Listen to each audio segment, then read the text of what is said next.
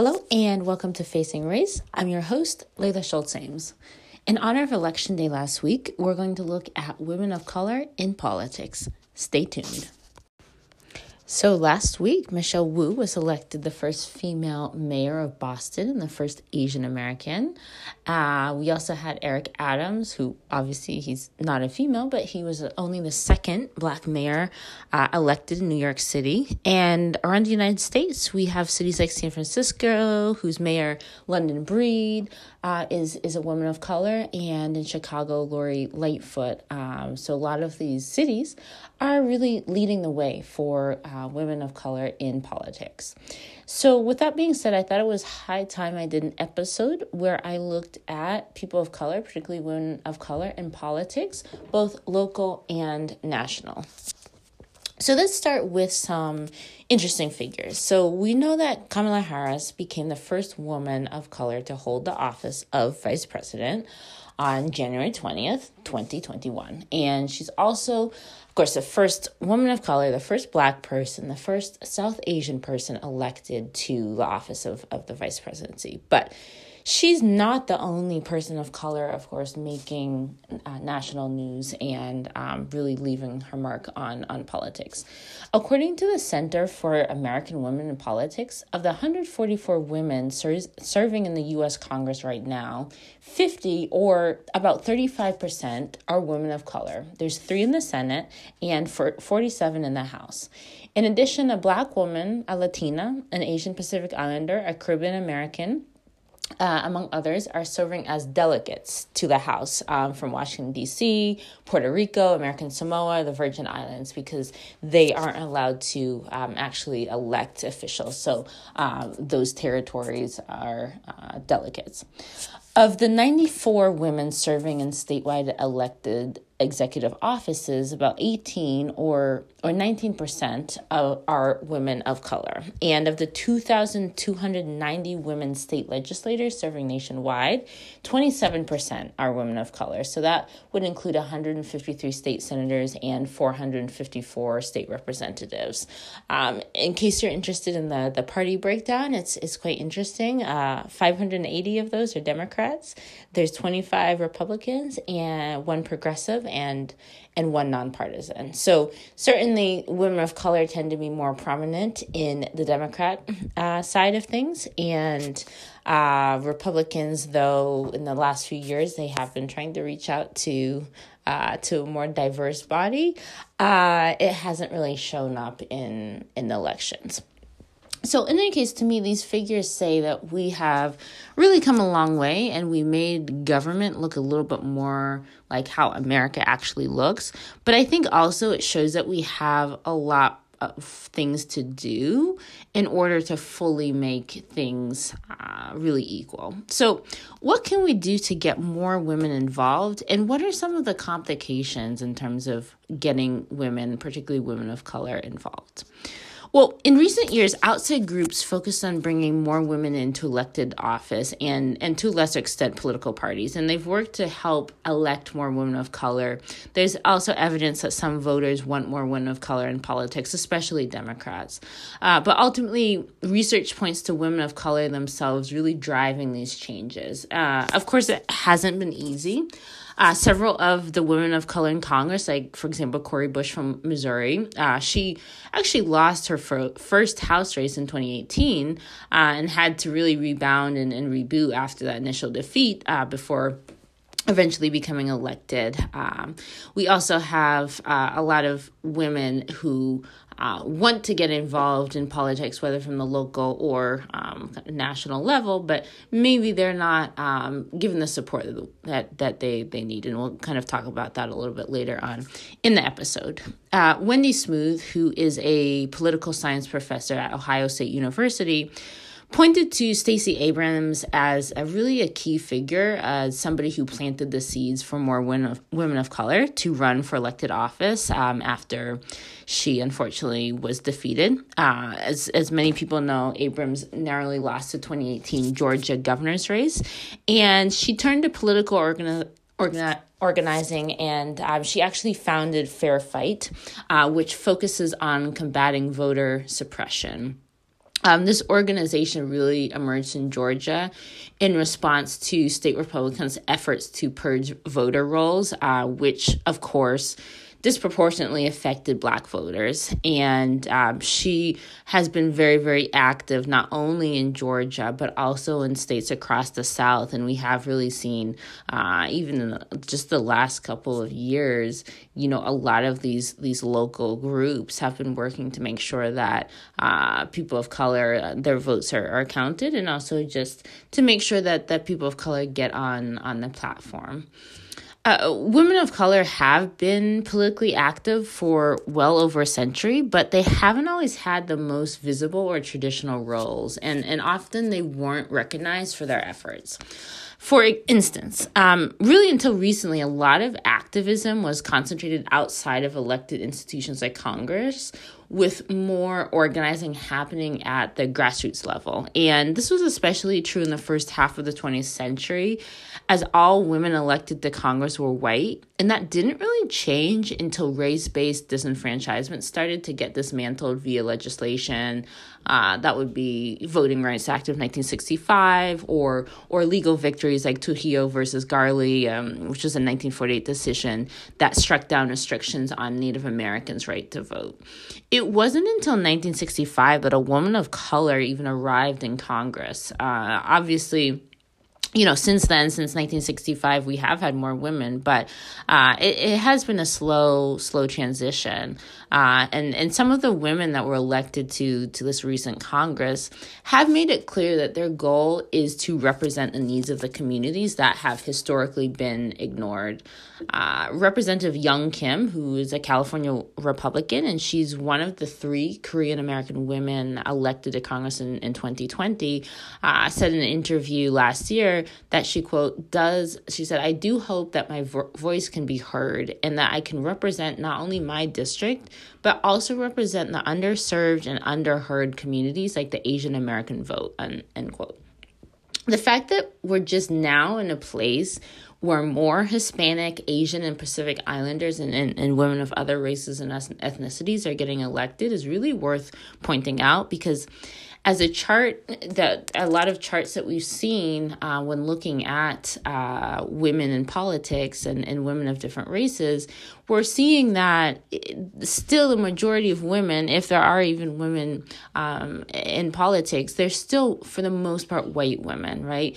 And this is something that, certainly that's an ongoing issue, is just getting women, no matter what their color, to be respected and to be seen in politics. But a lot of it is, getting women of color to even, have a seat at the table and even make their voice heard and to really have the opportunity to represent themselves and their communities.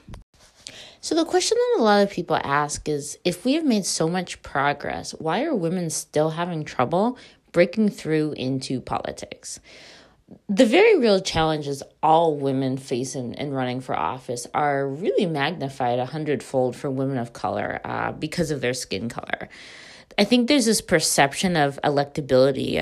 We saw this with Kamala Harris running for president too, routinely raised about all women and candidates, and especially women of color. There's this perception that no one wants to give a woman of color money for her campaign because it's sort of a gamble that no one's going to vote for her. And of course, we know that in this country, money talks. And so if you're not getting the money for your campaign, that's going to affect the staff that you can hire. That's going to affect the ad campaigns that you can run. And it's going to really result in you not being as visible as some of the other candidates. Even when women of color have greater skills, experience, or knowledge than their male opponents, their experience is questioned in a way that we really don't see for men.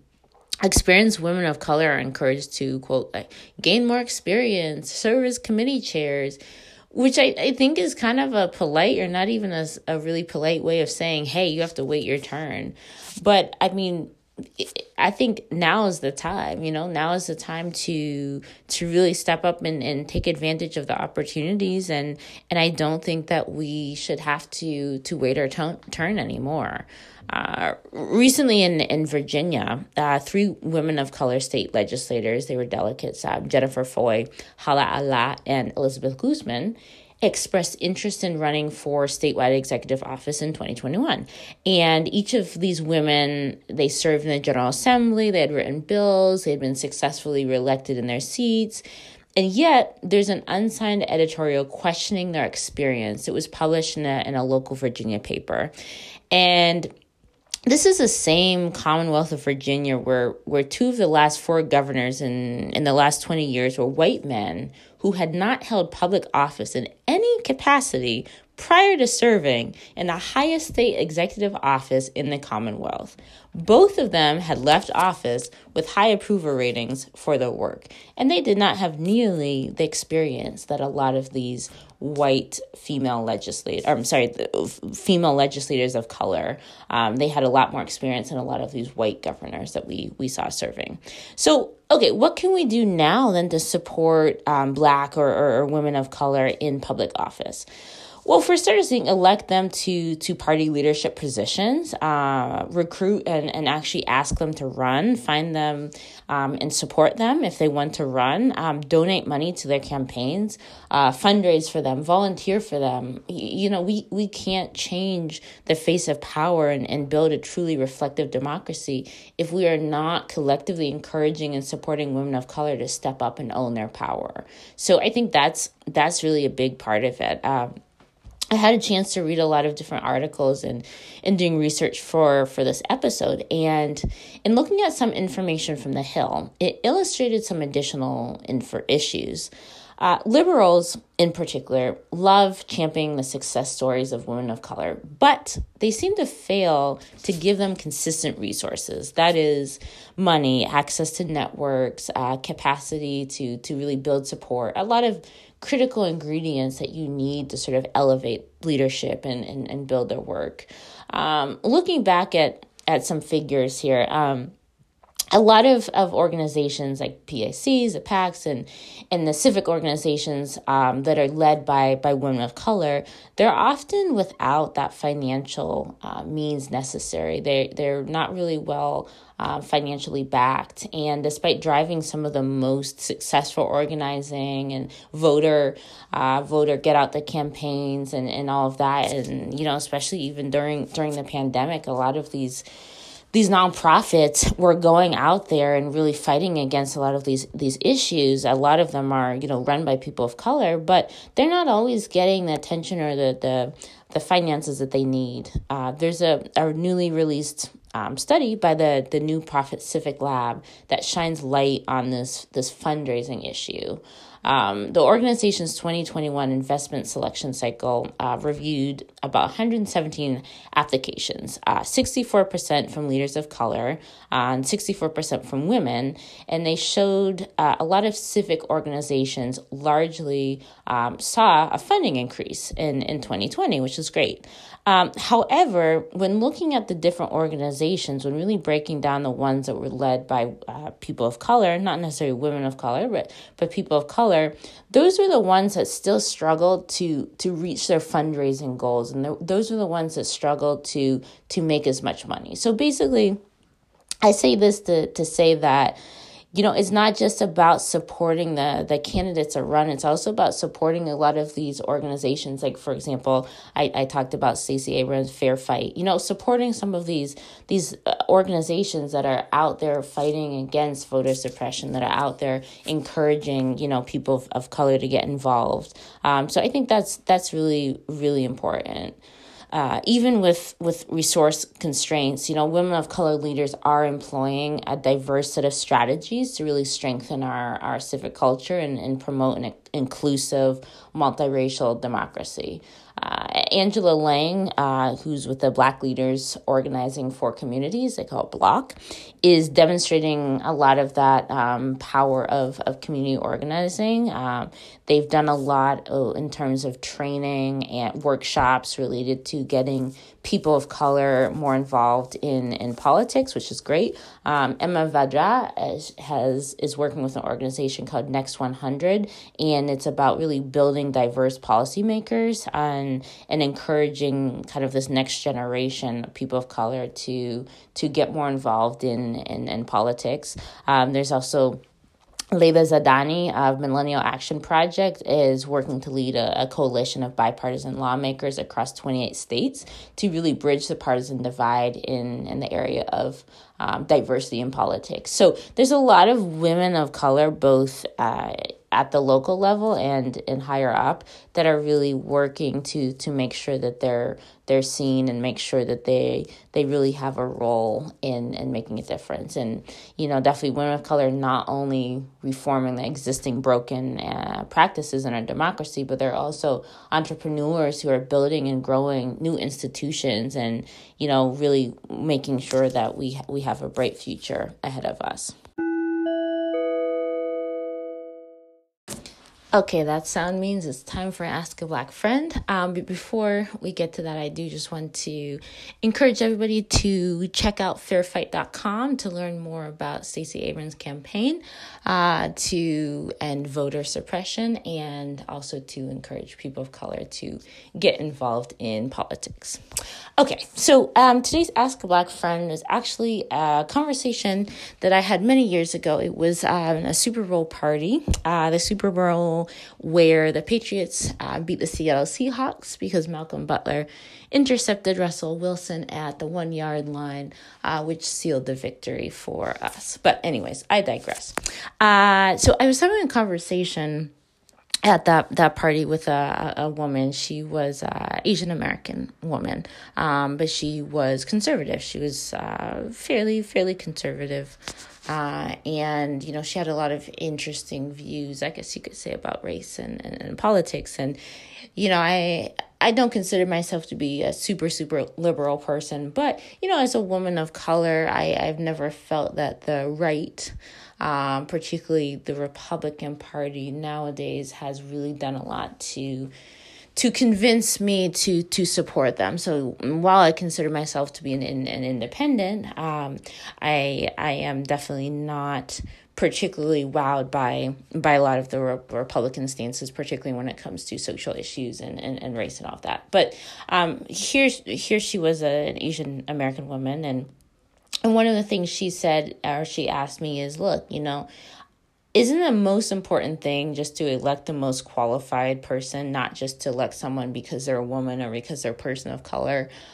Isn't it more important to have somebody who knows what they're doing?